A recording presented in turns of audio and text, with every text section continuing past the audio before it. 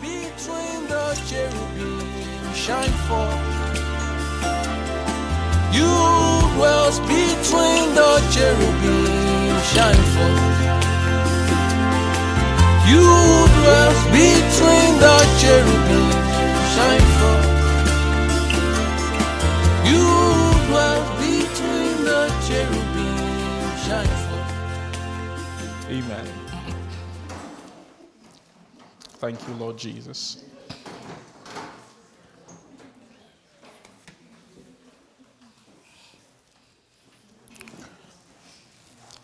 Praise the Lord.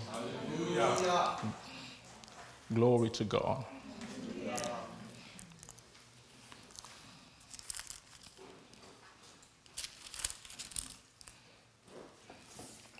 Let's see John chapter 6.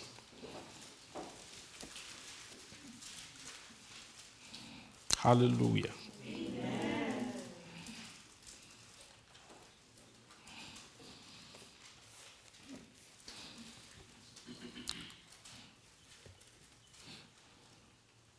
Amen. I'll just read from verse 50. Verse 53 says, "Then Jesus said unto him, that verily, verily, I say unto you, that except you eat the flesh of the Son of God, of man, and drink his blood, that you have no life in you. And whoso eateth my flesh and drinketh my blood hath eternal life. And I will raise him up at the last day." Praise God. "For my flesh is meat indeed, and my blood is drink indeed. And he that eateth my flesh and drinketh my blood dwelleth in me, and I in him." Amen. Amen.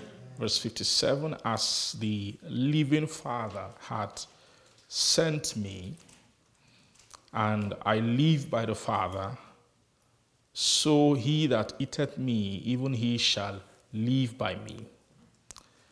And this is that bread which came down from heaven, not as your fathers did eat manna and are dead. And he that eateth of this bread shall live forever." Praise the Lord. The verse 57 said, "The living Father sent me, and I live by the Father. So he that eateth me, and even he shall live by me." The book of John,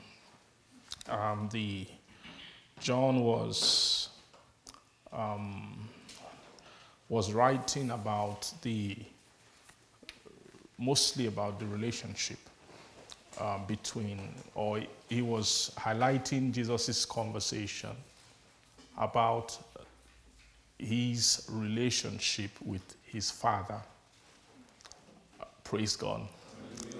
And this relationship is, if you really check it, this was really why Jesus was killed. When you read, because John also he was also archiving the conversation of the Jews and the Pharisees and even the high priest. All through the book of John, he was writing. He took note to highlight their reaction. I'm sure there were many people who reacted to what Jesus was saying, but John picked interest in specific groups of people, how they were reacting to the things that Jesus was saying. Praise God. And also in his reaction, it was very detailed. Sometimes he would say, when Jesus said this, then they picked up stones to stone him. Praise God. So you could see the reaction that Jesus had in verse 61, for example, after he said these things that he said. Then in verse 61, he says, "Then when Jesus knew in himself that the disciples murmured at this, praise the Lord, he said unto them, does this what? Offend you.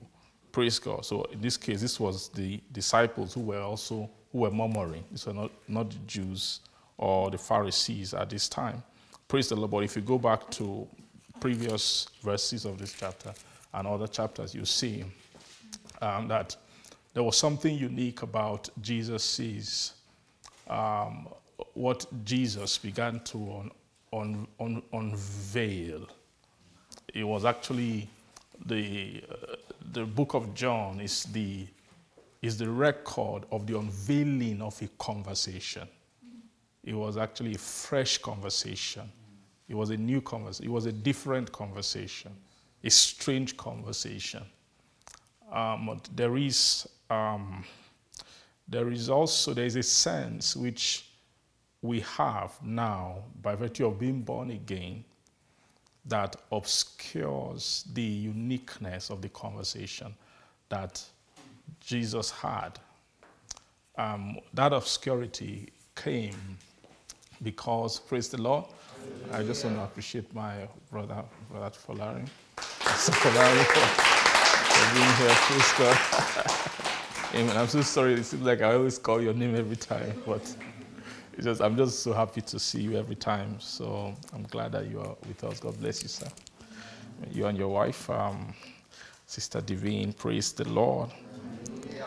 Amen. Thank you, Jesus. So Jesus was bringing a conversation. It was a new conversation, a strange conversation. In fact, something that got him killed.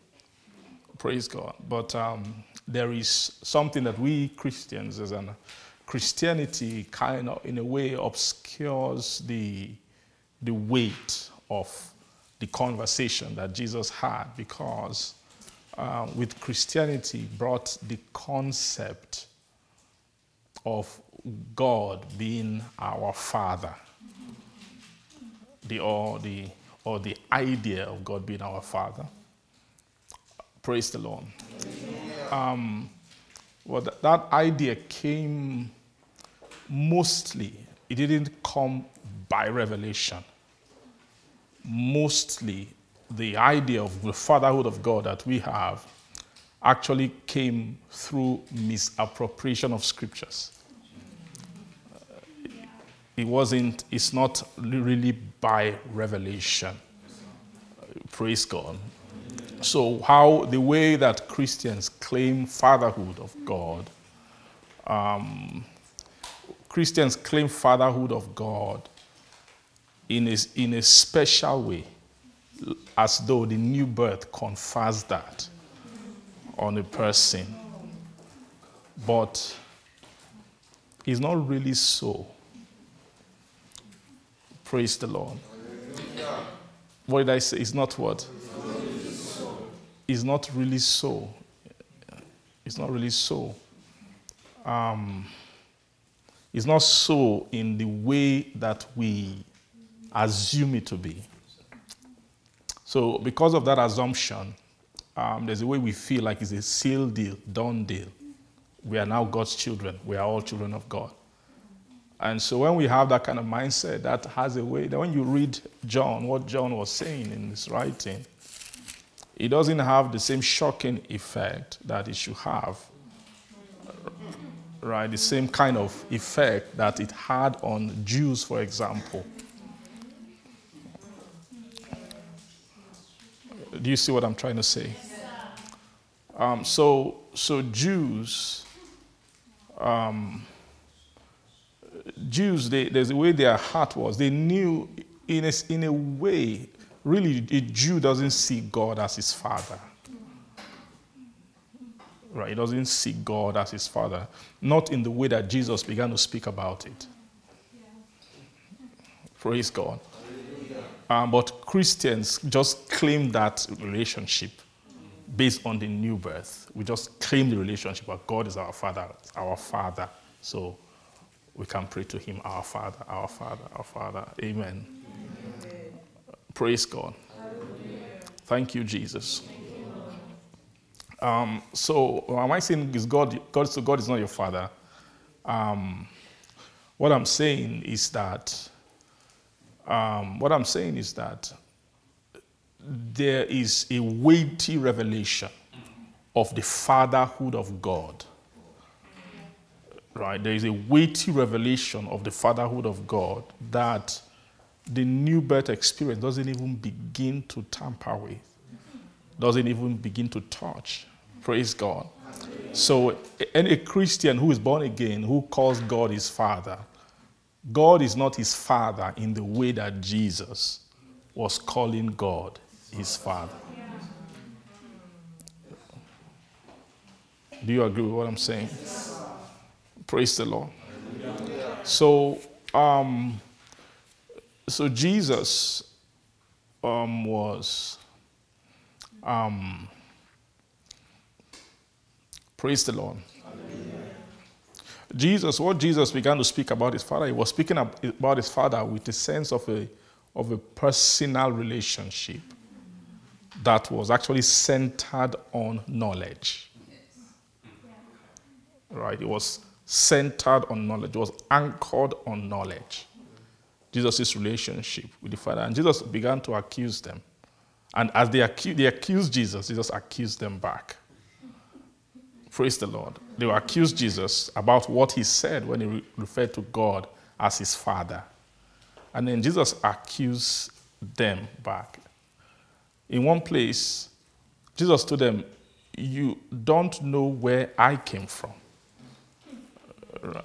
Right? Because the reason why you are accusing me, but you can't trace me where I came from. But me, I can trace you, I can tell where you came from. In fact, he said you are like your father, the devil. Praise the Lord. Do you see what I'm saying? So Jesus' claim to fatherhood with God, of God being his father, was something that he was speaking of. Let's read some verses. We'll come back to this place. Praise God. Thank you, Jesus. Glory to your name. Glory to your name.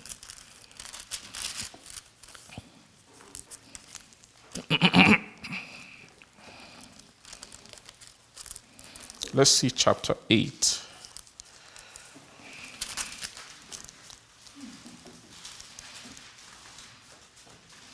Let's see chapter 8. Praise the Lord. Thank you, Jesus. I'll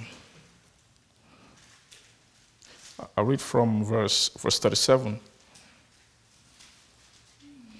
So this time, Jesus was speaking to the Jews, right? Let's see from verse 31 very quickly. There's not enough time, but he says, and then said Jesus to those Jews which believed on him, if you continue in my word, then are ye my disciples indeed, right? And you shall know the truth, and the truth shall make you free. Of course, that was an offensive statement to them. Praise the Lord. Because they answered him, we be Abraham's seed, and were never in bondage to any man. How sayest thou that ye shall be made free, right? And then Jesus answered them, verily, verily, I say unto you, whosoever committeth sin is the servant of sin. And the servant abideth not in the house forever, but the Son abideth forever. And if the Son therefore shall make you free, and then you shall be free indeed. I know that ye are Abraham's seed, but ye seek to kill me, because my word hath no place in you. Praise God. And I speak that which I have seen with my father, and ye do that which ye have seen with your father. Okay, I just want to say a few things here. Praise the Lord. Amen. Amen. So Jesus was speaking about freedom. Just mentioning freedom triggered them. And they said that we are free. We are Abraham's seed, and we've never been in bondage or anything. And Jesus answered them, verily, verily, I say unto you, whosoever committed sin is the servant of sin. So Jesus was then trying to show them what kind of bondage, right? What kind of bondage he was speaking about. That there is actually a bondage that they were in which they knew not of. Praise God. So whoever committed sin is the servant of sin. And the servant abideth not in the house forever, but the Son abideth what? Ever. And if the Son therefore shall make you free, then ye shall be what? Free indeed. So the Son, if the Son makes you free, you will be free indeed. So it's talking about the Son having the ability. The Son, because of what he has, his own freedom, that makes him able to abide. Praise God. You now see that bondage here Jesus is speaking about bondage here as a bondage as something that is powerful against freedom. Right? He's speaking of bondage as something that is powerful against freedom, not just freedom, but against abiding. Against abiding. So someone who is bound cannot abide in the house. Praise the Lord. Someone who is bound cannot abide in the house. Why can't he abide in the house? Because he's a servant of something. So if you try to make him stay in the house, the thing that he serves, that he's a slave to serve, can call him. It's time to come and do some things. And you find him just walking out of the house. Do you see that? He will walk out of the house, go and get some things done, and then he will try and come back again. Praise God. So that is the nature. So when you see God speaking of freedom, of course, freedom is not being free to do whatever you want. Right? Freedom means that the peak, the sign of freedom is the sign of abiding. Right? A soul who is free is a soul who can abide with the Father. That's the test, the sign of freedom. When a soul cannot abide with the Father, the reason why he can't abide is because there are things he is not free from that pulls him out and then can seduce him out of the abiding place. Praise the Lord. So you now see that who Jesus was describing the stature, the concept of a son, who a son is. That is something that makes up a son now. And he said that this son is actually an embodiment of freedom. Amen. That's why he said that praise the Lord, in the next verse 36, that if the Son therefore shall make you free, then what will happen? Then you shall be free indeed. If the Son therefore shall make you free, you shall be what? Free indeed. Why? Because the Son, in verse 36, said, the servant abideth not in the house forever, but the Son, what? Abideth ever. Praise God. So there's a difference between a servant and who? And a son. There's a difference between a servant and a son. A servant can be in the house, serving the house. But the fact that he's serving the house doesn't mean that he's joined to the house. Because why is he not joined to the house? Because when you check his nature, by nature he is a servant. And a servant, as long as you remain a servant, you can switch natures. Praise God. Now, we know very clearly that this word servant here does not differ from somebody who is maybe biologically born, but not yet developed. Paul gave us that insight and gave us that light to know that a hair differeth not from, as long as he's still a child, him and a servant are the same. So it means that the same way a servant can tell the master, I'm no longer serving anymore, I want to go and serve someone else, that a child can also do the same thing. Like Jesus spoke about the prodigal son, who, of course, that prodigal son wasn't really a son, really. It was a childish display that he wants to take things and go. So what even some servants might not do, that's what that so-called son did. Praise the Lord. Are you seeing that? So it's good now to be a servant. It's good to be a servant. It's good to be a servant. It's good to be a servant. Say it's good to be a servant. But there is something that servanthood should grow into. It's called sonship. Because a son is the abiding servant. When the father is looking at his servant, who is serving very well, being excellent, being wonderful, the father enjoys the service and is happy for it. But there's still a fear in his heart that he knows that this servant doesn't belong to me, that this servant can leave. Praise God. But that's why every father, even no matter how many servants he has, he's not at peace until he has raised a son. A son who is also a servant, who is also excellent in service, but has something added to him, which is that he has the equipment to abide. So until a father raises a son, right, he is not satisfied. Praise the Lord. Are you getting what I'm trying to say? So the same thing in the house of God. Service begins at a very, very early phase. You begin to learn service at different places. You begin to learn service when you get into the sanctuary. Those who in the sanctuary are the servants of God. David called, the book of Psalm called them God's servants, right? Who they are servants of God who stand by night in the house of the Lord. Praise the Lord. But those servants in the holy place are not yet abiding servants, right? Because the servant who abides has to be a son. Only a son of God is guaranteed. Only a son. There's no stature. There is no stature. Christ is not an abiding stature in the spirit. God knows it. Yes, God knows it. When God sees that stature called Christ, God is not seeing an abider. No, God is not seeing an abider in just the nature of Christ. For Christ to abide, he must become a son of God.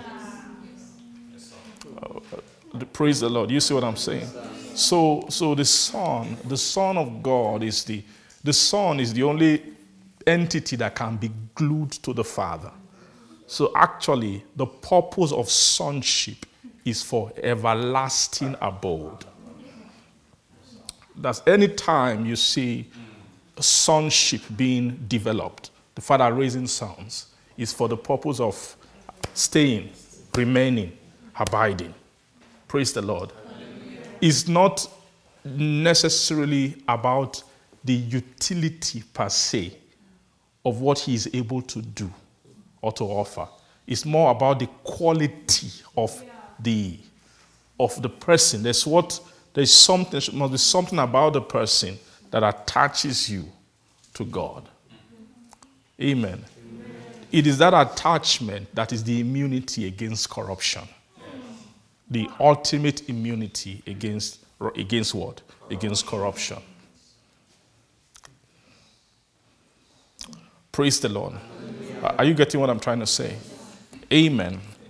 So in verse 35, he said, the servant abideth not in the house forever, but the son abideth forever. Say that, the son abideth forever. If you ask me, what's the purpose of a son? It's just simple. The purpose of a son is he who is developed to abide.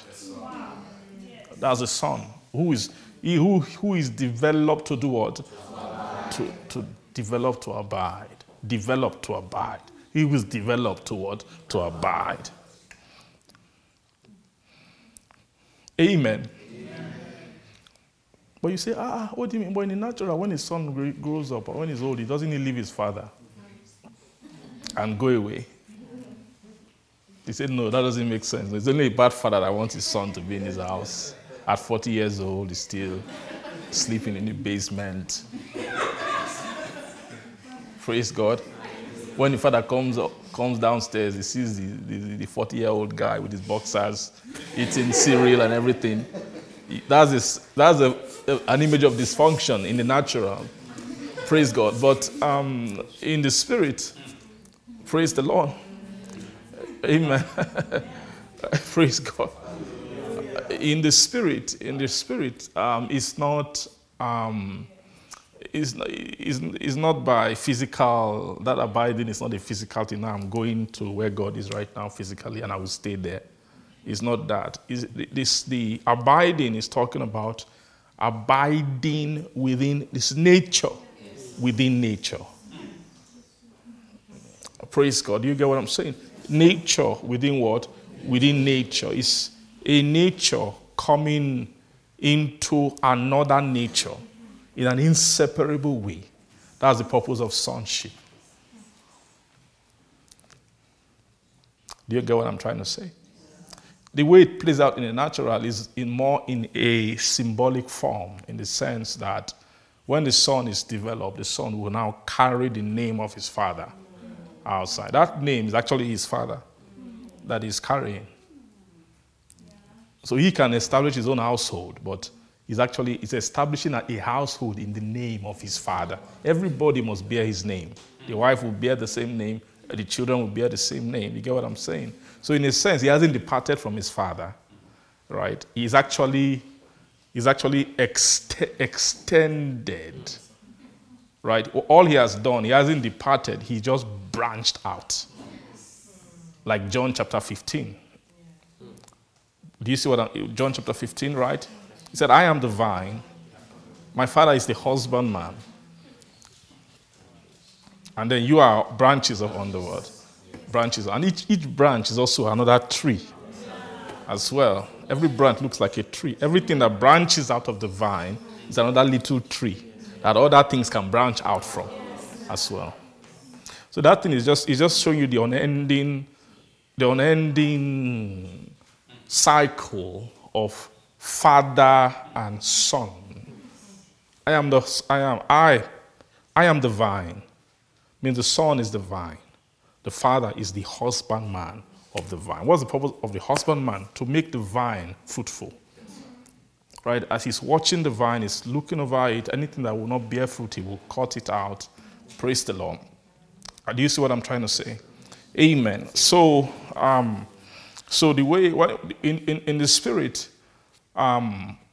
is actually what God wants to raise in the spirit is a giant tree that is springing out of himself. Is a giant tree of fathers and sons, father in whom have unity of nature. The same way the same life in the vine flows to every single branch of the tree. Praise the Lord. So the purpose of the Son is to do what? To abide. And verse 36, if the Son therefore shall make you free, then you shall be what? Free indeed. So you're seeing that he's speaking about freedom here, not as what the Father will give directly, but he's speaking of freedom as what the Father has almost given to the Son to administer. That was why he said in verse 31 that Jesus said unto those Jews which believed on him, that if you continue in my word, you didn't say the Father's word.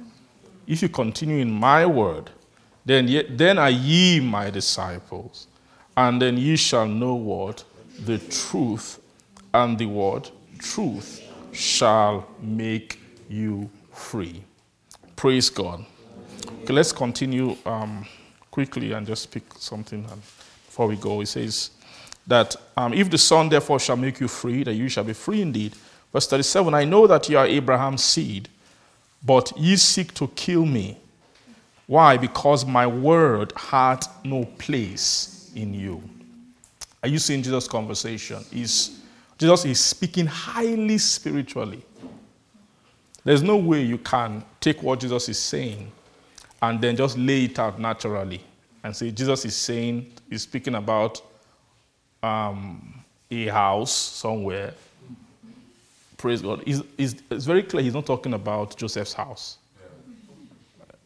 Right? When he's speaking of his sonship, he's not speaking of him being the son of Joseph. Right? What Jesus is actually talking about. He's looking into the spiritual, the spiritual landscape And in that landscape, he's seeing sonship. He's seeing the house of the Father. Praise the Lord. And then he's seeing souls. He's speaking to those souls. Jesus was speaking to those souls who were before him. And when he looks at them, what he sees a Jew, but doesn't just see a Jew. He sees a soul that is bound, that needs freedom. Are you see what I'm saying? These are now, you see this side of, understanding this side of Jesus' conversation. When you look too much through lens of just new birth, you won't be paying attention to many of these things. You will just summarize all this conversation and say, Jesus was just angry at all those Jews who were asking him questions. And he's just trying to prove to them that they are sinners. That's the brain and the mentality that we used to read the book of John. Amen. So it's hard to read John and then know that Jesus was actually talking to you. He was actually speaking to you. When he was talking about freedom, he's talking about how you can be free. He was talking about your own freedom. Even you, who born again you.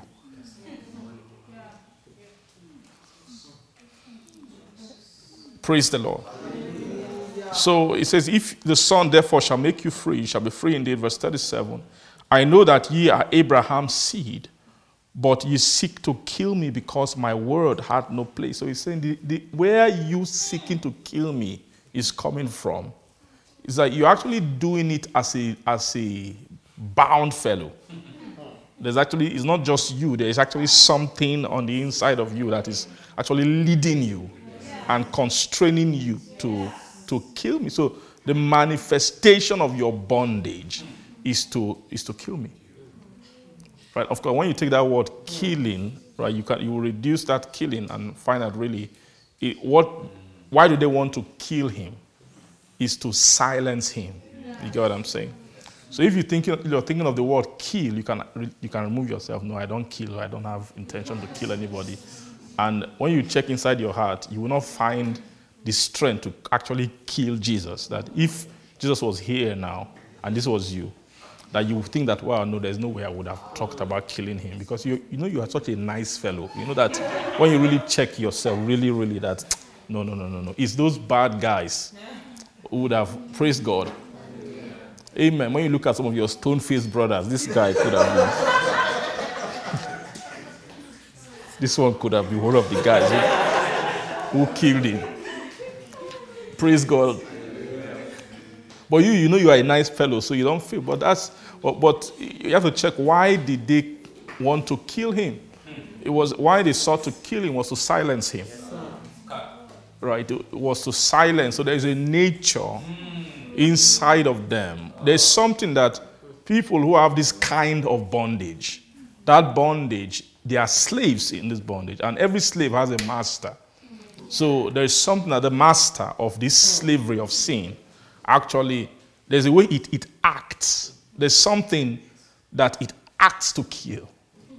There's something, and Jesus was the ultimate embodiment and the representation of everything that sin acts to kill.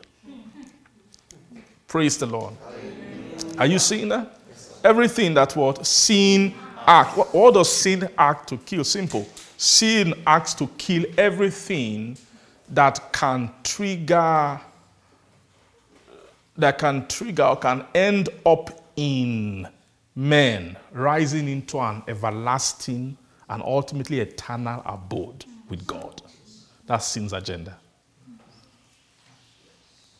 So when sin creates captivity in the hearts of men, takes souls captive, take a soul captive, sin is taking a soul captive for the purpose of one that he knows that at some point, maybe a conversation can come to this soul concerning the abode of the Father, that we must put things inside the soul to make this soul violent against any thought that raises such an expectation. Are you getting what I'm trying to say? You understand what I'm saying? Now, but a natural man doesn't trace sin that way. A natural person doesn't trace sin. Now, you don't, like these Jews, they say, what do you mean? We are Abraham's seed. We've never been in bondage to anything. We have always been free people. But Jesus said, there's something you don't know. You're actually in bondage to sin. Praise the Lord. The Bible says the wages of sin is death. What's death? Death means separation. How does death manifest? How does separation manifest? Some of us, that separation manifests every single day. Every single day is manifesting. It manifests in reaction, attitude, dispositions. Dispositions against what? Anti-abode. Anything that is any nature that is anti-abiding with the Father. Any that thing that makes it not concern you. You know what I mean when I say it doesn't concern you? I mean that it doesn't really affect you. It doesn't register in you as something that you were created toward, to come into, or to aspire to. Whenever you feel that thing, let me not say whenever you feel that thing. Let me say whenever you don't feel the urgency of that calling, that upward calling, know that sin is a sin here. Just praise God. And it's okay, amen. Praise God. That's when you can begin to feel that way, that's the sign that you started. You know what I mean by you started? I mean that after all these plenty years of revelation, you finally arrive at the place where you can now smell sin. You are here. I know you've always. I now know your perfume. I now know how you smell. When a soul can get to that place with sin, so much victory has been wrought. Because if you know all the things, all the power at work to keep sin hidden, even sin then redefines itself. He said, this is who I am. Whenever you hear sin, think of this. Don't think of this one. But so Jesus then came on the scene, and then Jesus began to stare at sin in men and began to talk about it. All these men, they've never met anybody like this before. You know, Jesus always was conscious about men. You know, men are very cunning and devious when it comes to hiding who they are.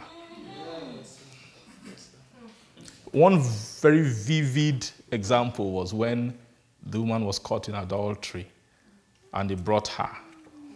When you read a very funny place, praise God. The drama of how it happened. He said they brought her. Then he said when they had gathered together, they now set her in their midst. Praise God. So when they gathered and they set someone in them, it's time for judgment. They set her in their midst, and then they now told Jesus, we've caught this woman, she in adultery and all of that. They were already ready with what they were going to do to her. They said, okay, this holy guy, let's go and check. Let's go and check what will he say against this sin? That was righteousness. You know, righteousness in man is sin. To me, the best definition of sin is righteousness. The most accurate definition of sin is righteousness. When sin is manifesting in his soul, sin in his glory is righteousness. Righteousness. Right.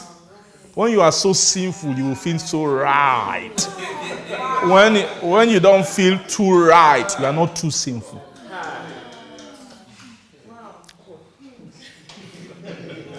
Yeah. Praise God. So you saw men in the highest manifestation of sin. You know, that was what Jesus came to do. Jesus came to trigger men, get men to show what's inside of them. All these Jews have been acting holy they've been acting high, against all the nations, like they are all holy and everything. Then Jesus came on the scene and said, I'm going to expose all of you guys. You are all sinners, all of you. By his conversation. He fetched a conversation that can flip every man upside down and make what they are hiding but plain and bare. See, he came to reprove the word of sin and of what? Of righteousness and of what? Judgment. Praise the Lord. So those men, sin manifests. When sin is at its highest manifestation is when they want to do something like that. That's evil. So it was actually sin that wanted to come and display its righteousness before Jesus, but they made a mistake. Jesus was not an ordinary man. He was an ordinary man. As we were talking, he said, okay, I'm hearing, continue. He was writing on the ground. They didn't tell us what he was writing on the ground, but they said that he was acting like he wasn't hearing them. Then when after a while, I said, okay, he who has no sin, let him do what?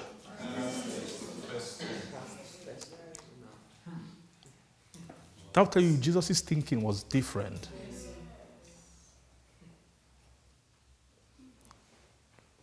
Now, when you come to meet a man and the man says that, fear will first of all grip the person, right? Now, you ask yourself, okay, I know these guys were smart in unrighteousness. So they figure, okay, number one is writing on the ground. Now, what is he writing on the ground? Do they know what he's writing? Praise God. Then they say, okay, so for someone to have a mind to cast a stone, it means that you have to be sure that Jesus' next action will not be to reveal all the last 10 sins that you did.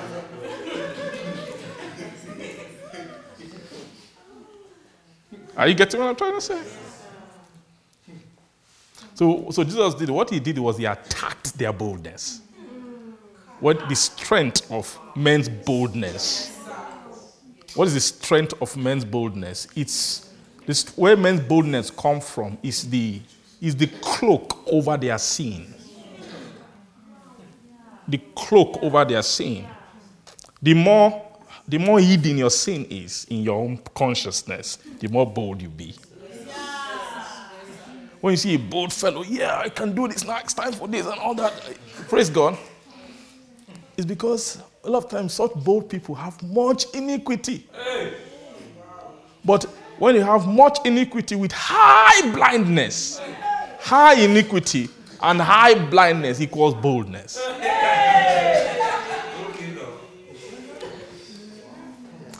So you see someone who has high iniquity, high what, then high what? Praise the Lord. Blindness will be bold than everybody else. And everybody who doesn't have that level of boldness, because they don't have that level of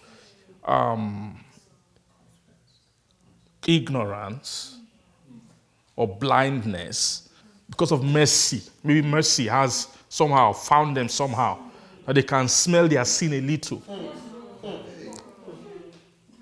So because of that, such people, they won't be as bold. Say, should we do this thing? Is it right? Can we check it? Can we make sure? Because they're not too self-confident. They know that they have tendency, they can mess things up because of mercy. So one of the signs of mercy on a soul is that they are not bold.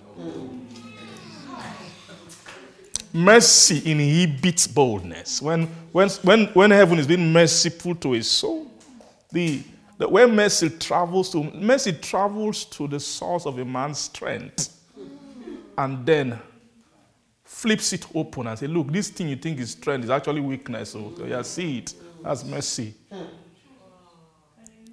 It's mercy.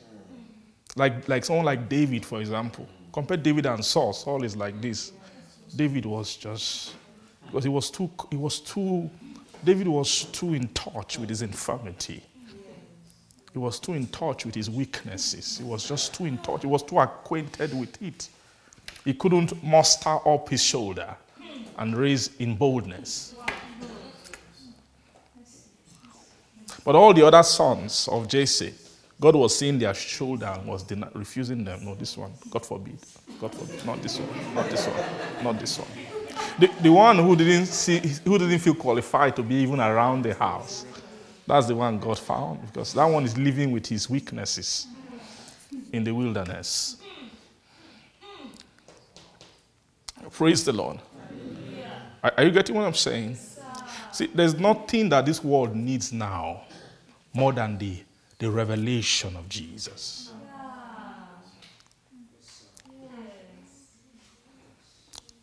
Praise God. Do you know that there's consequence to the revelation of Jesus? The consequence of the revelation of Jesus is that it will begin to expose, and there's nothing you can do about it. When I say Jesus, I mean Jesus, the Son of God. When Jesus, the Son of God, begins to be revealed, which is, of course, just the Son of God, is a revelation of the everlasting nature in Jesus, right? Or the nature, the work in him that makes him an abiding Son, right? Now, there's an inevitable consequence of such a revelation when it begins to hit the earth. When such revelation begins to hit the earth, there will begin to be a consciousness of how far man is from God. How far man is from God. It will touch everywhere. It will start in the church first. Inside the church, all the sinners, all the Christians who thought God was their friend. When you open the everlasting gospel, you now realize that you and God don't live in the same planet. Are you seeing? So this was how Jesus was. Jesus was manifesting this way to people who thought they were close to God. Oh, we are Abraham's seed. See that boldness? Praise God. Jesus had to show them that even the Abraham, you are not even like him. Let's see that. Praise God. Amen.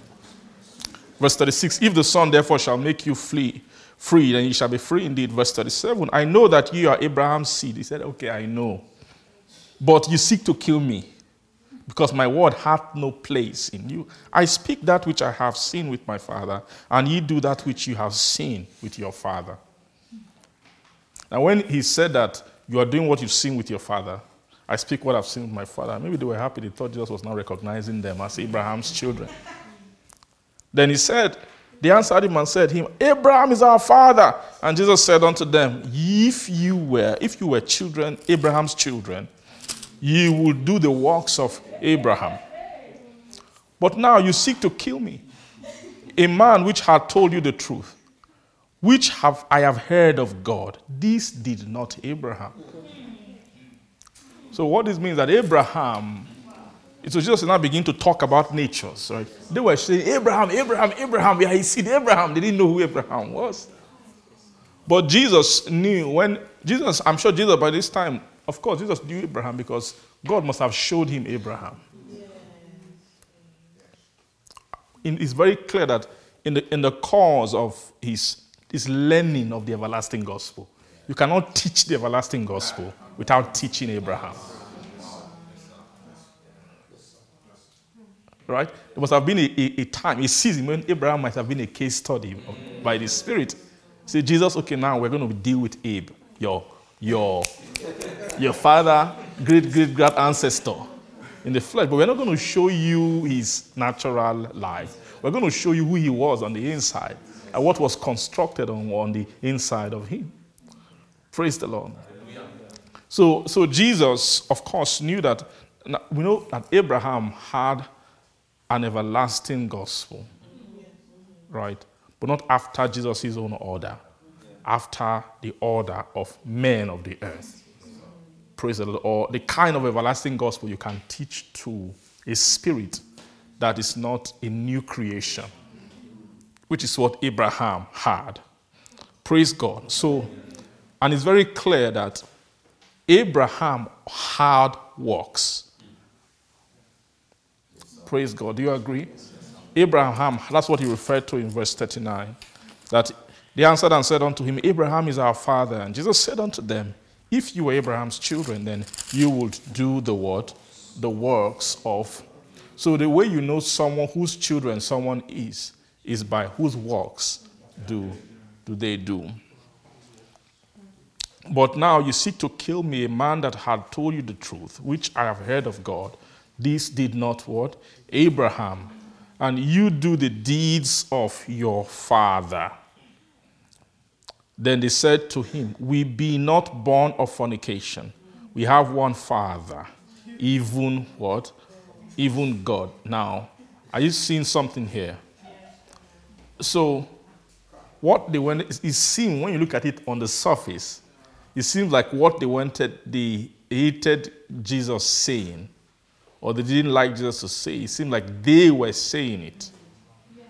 So this means that there is a sense in which Jews sees God as their father. But that sense is different from the sense in which Jesus was saying it. They knew what Jesus was saying. It wasn't the same. Christians don't know it. I mean, Christians who haven't had the revelation, praise the Lord, the revelation of the Son of God. Many Christians who don't have the revelation of the Son of God cannot extray and see the difference between the kind of fatherhood that these Jews were speaking of and what Jesus was speaking of.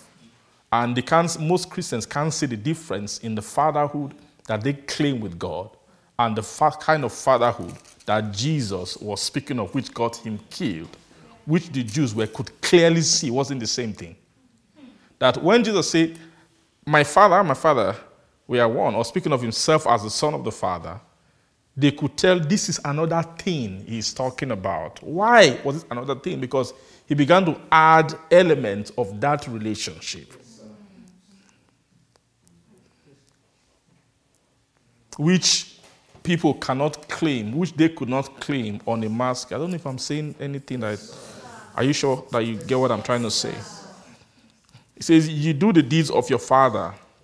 Then they said unto him, we be not born of fornication. We have one Father, even God. And Jesus said unto them, if God were your Father, then you would love me. For I proceeded forth and came from God. Neither came I of myself, but he sent me. Why do ye not understand my speech, even because ye cannot hear my word?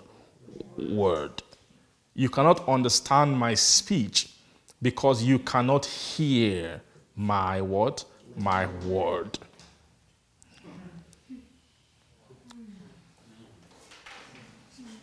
Speech, word.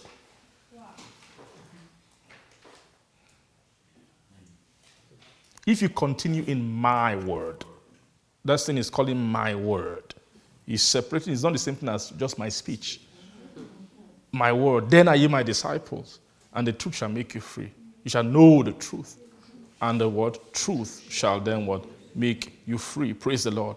So he's saying that anybody who does not hear that his word, what he called my word, such a person will not understand his speech. So this his speech is what is written in the pages of the book of John. All these things that Jesus said, they are what he called his speech. So in the church, we'll be reading his speech. But Jesus is saying that anybody who doesn't have my word will not understand. So anybody who hasn't yet been my disciple, and through being discipled by me, have come to know the truth. Are you getting what I'm saying? So the knowledge of the truth is what equips a person to interpret the speech of Jesus. Do you get what I'm trying to say to you? Praise God. Do you get what I'm trying to say to you? Verse 44, ye are of your father the devil, and the lust of your father ye will do. He was a murderer from the beginning, and abode not in the truth, because there is no truth in him. When he speaketh a lie, he speaketh of his own, for he is a liar and the father of it. And because I tell you the truth, you believe me not. Which of you convinceth me of sin? And if I say the truth, why do you not believe me? He that is of God heareth God's words. Ye therefore hear them not, because ye are not what? Because ye are not of God. Praise the Lord. Amen. Praise the Lord. So it's very clear here. You're seeing Jesus. There are some key things I just want to highlight from this place. Is you're seeing Jesus. He started with talking about sonship. Praise the Lord.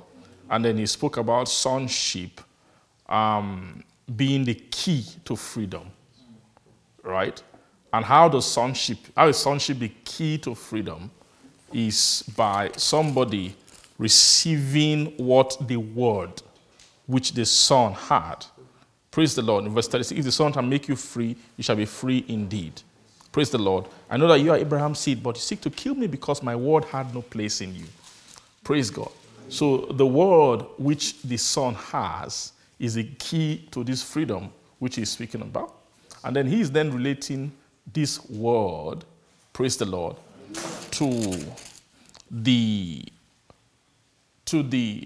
he's speaking of this word as an equipment that a person will have to understand his own speech at this level which he is speaking from.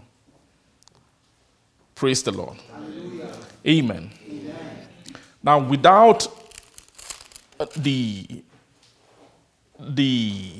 inward encounter of a soul, that thing when he said, know the truth, you shall know the truth, and the truth shall make you free. Without the inward encounter of the soul with what Jesus Christ called the truth, is that such a soul will experience his speech, praise the Lord, at a surface level, and you cannot delve into the content of what his speech is saying. Now, why is the speech of Jesus very, very key? It's because Jesus is the speech of Jesus is the only access to the speech of Jesus is the access to the revelation, the understanding, praise God, the revelation, the understanding of the calling. I know that calling I spoke about, that every man ought to rise into abode with the Father.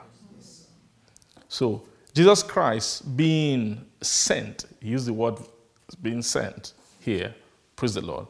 Jesus being sent, actually, he was part of what he was sent to do was the bringing down of certain conversation.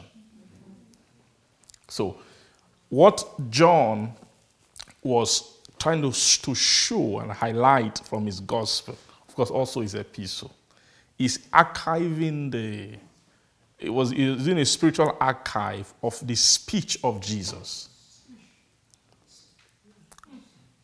Which, that speech, what you call the speech of Jesus, is an ingredient of the Bible, of the scriptures. That if you take that ingredient from the scripture, you won't gain access. You won't gain access. There's an access that I believe the Gospel of John archives an access. I believe strong in the Gospel of John, not just John, of course, the other Gospels too, but very clearly from John. Praise the Lord. Because John was much careful with things when it comes to the speech of Jesus, right? The speech of Jesus. John was very, very careful with details about the speech of Jesus. Amen. And now, the reason why this speech is key is that this speech is what will break the soul into the conversation. What conversation? The conversation of what you call the life of the Father. The life of the Father. Say life. Say conversation. The life conversation. What you call life conversation is what they term as living.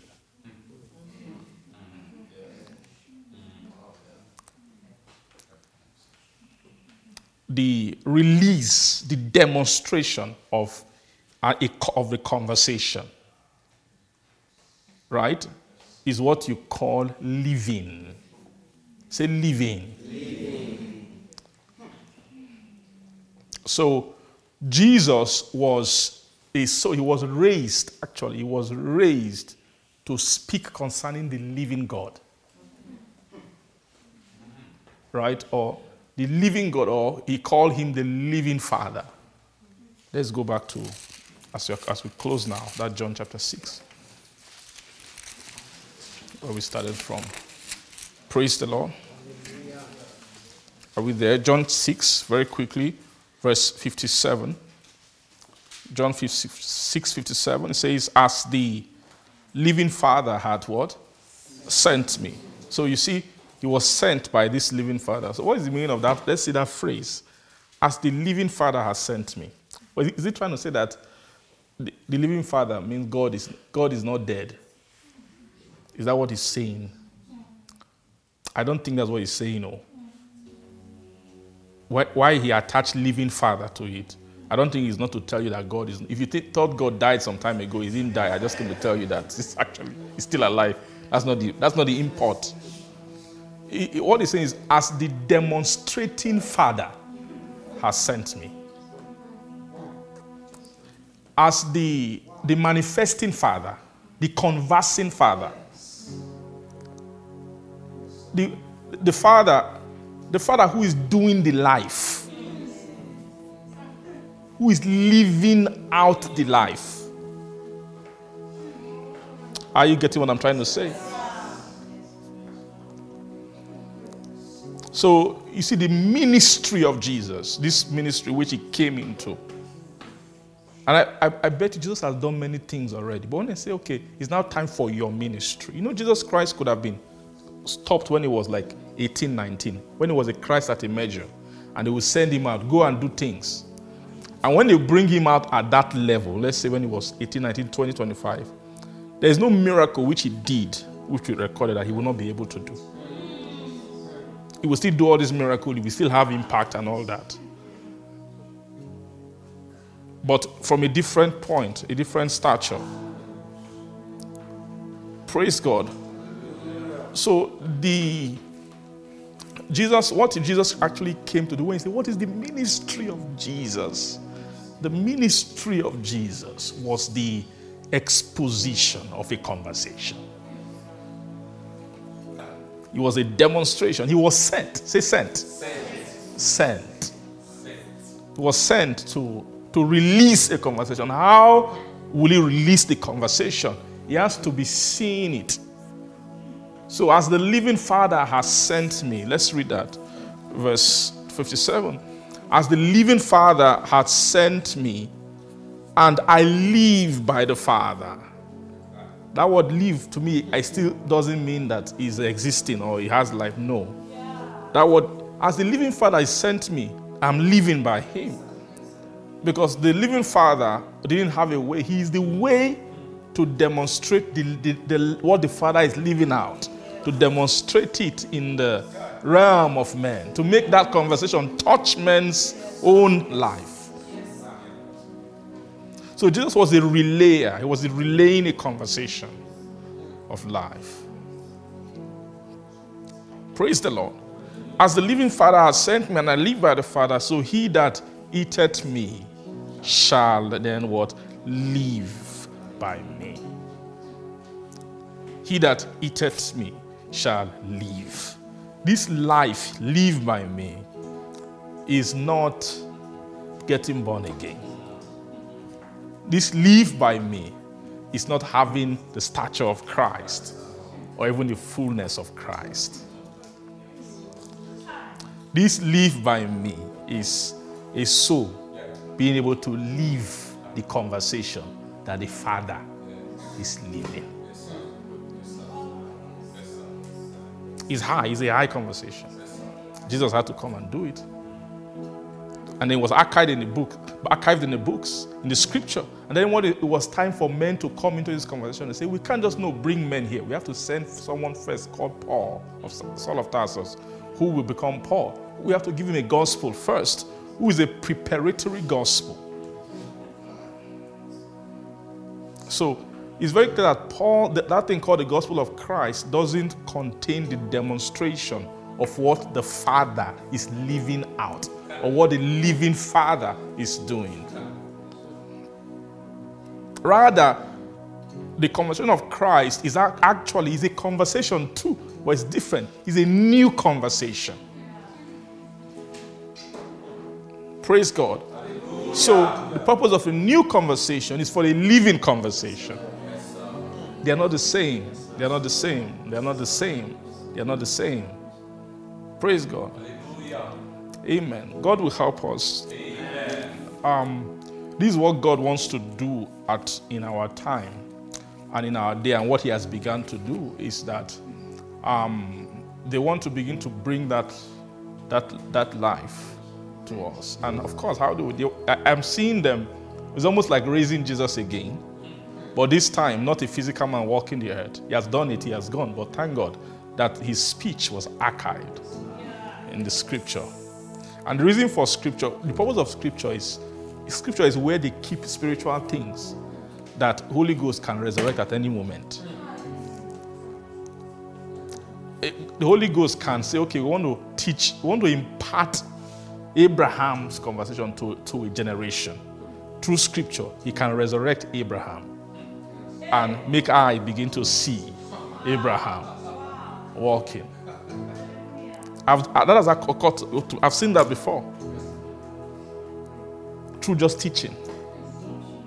Through teaching. Through preaching.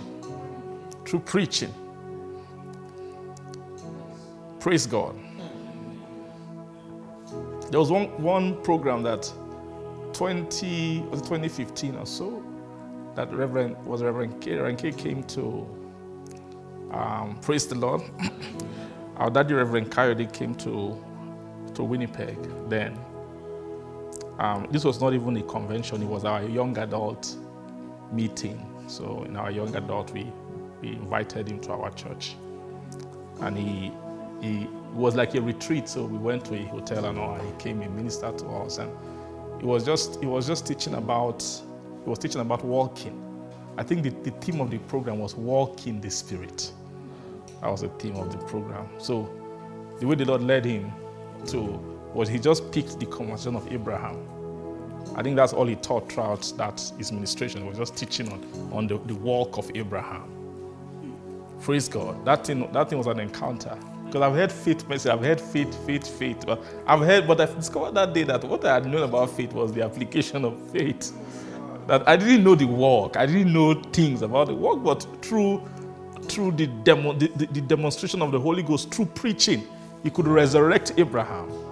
I mean, I'm telling you what was happening on the inside of me as He was teaching about walk. He was teaching about Abraham's walk of faith. It's like I was seeing Abraham. I was seeing his attitude. What was informing his judgment? His attitude. Are you seeing? I'm just trying to show you the power of Scripture. So if Holy Ghost can do that, to make me almost be seeing Abraham, seeing his process, seeing his judgment, seeing what he did, can the Holy Ghost do that with Jesus? Yes. Can't Jesus be raised again in our day through the Scripture? Can't you watch Him walking in Galilee and watch His conversation with the Father? Yeah, that's what the Holy Ghost wants to do.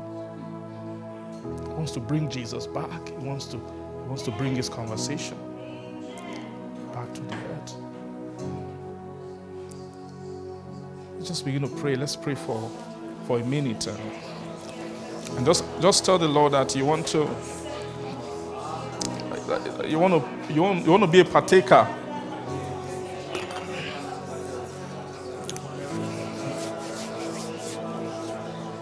You want to be a partaker of this revelation.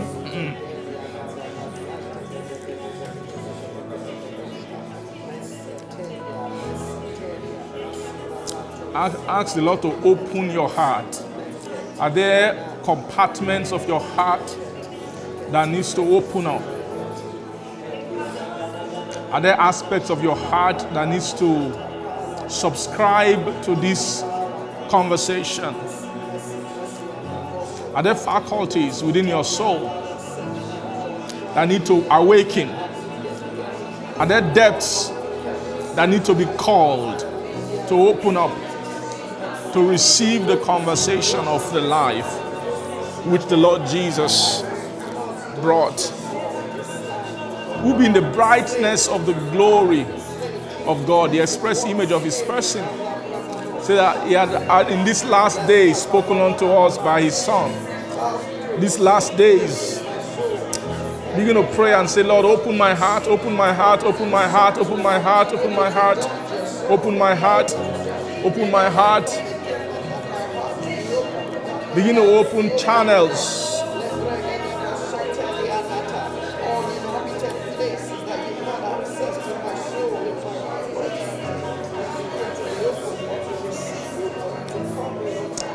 Let this conversation find resting places in my heart. Prepare it. Prepare my heart.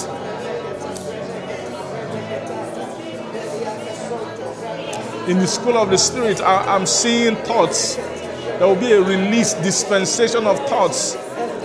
But hearts will need to capture them. Your heart will need to capture them. I'm seeing conversations will be going on in the realm of the Spirit. By graces, ministering graces, preaching graces, teaching graces, that will be available by the grace of God, by the mercy of God. There will be an opening. Heaven will cause a conversation of this life to occur before us. They will cause a conversation of this life to play out, to be demonstrated through preaching in our midst. Just begin to pray that your heart will be able to capture. Your heart will be able to capture. There will be a resting place. There will be a landing spot. Your heart will have a landing spot for this conversation.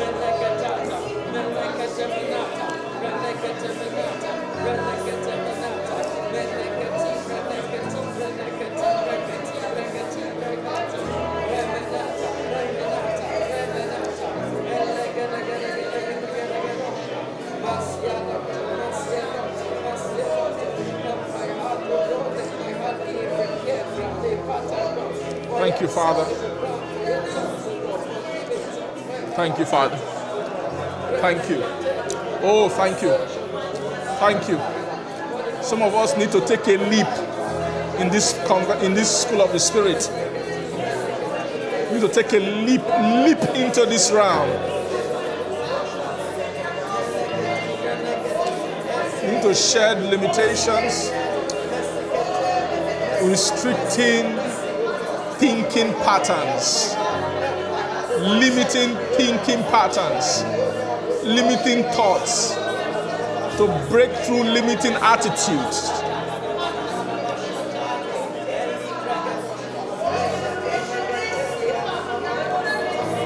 Mercy.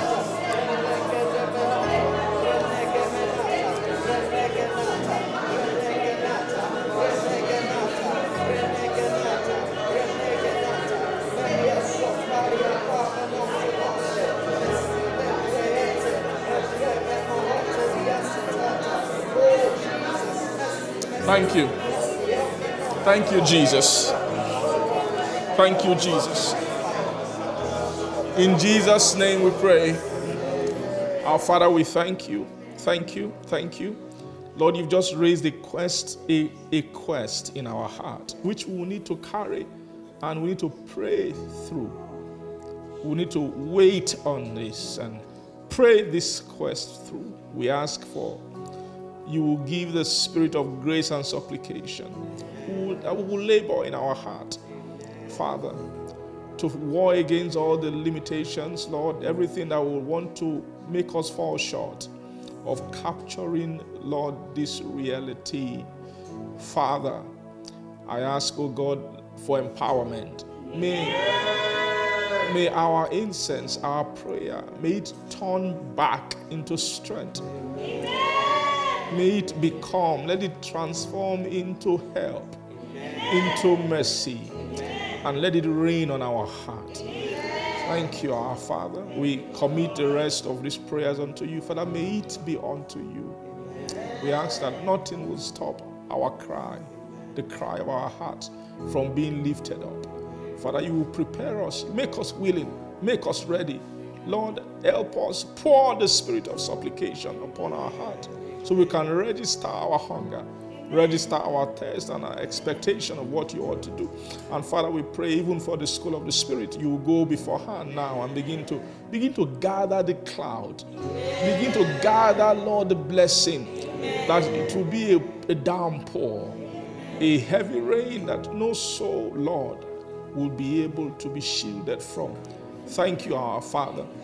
We give all the praise to you. Thank you for grace and utterance tonight. Thank you for the strength to pray. We ask you will renew strength and bring us back tomorrow. In Jesus' name, amen. Between the cherubim, shine forth. You dwells between the cherubim, shine forth. You dwells between the cherubim, shine forth. You dwells between the cherubim, shine forth.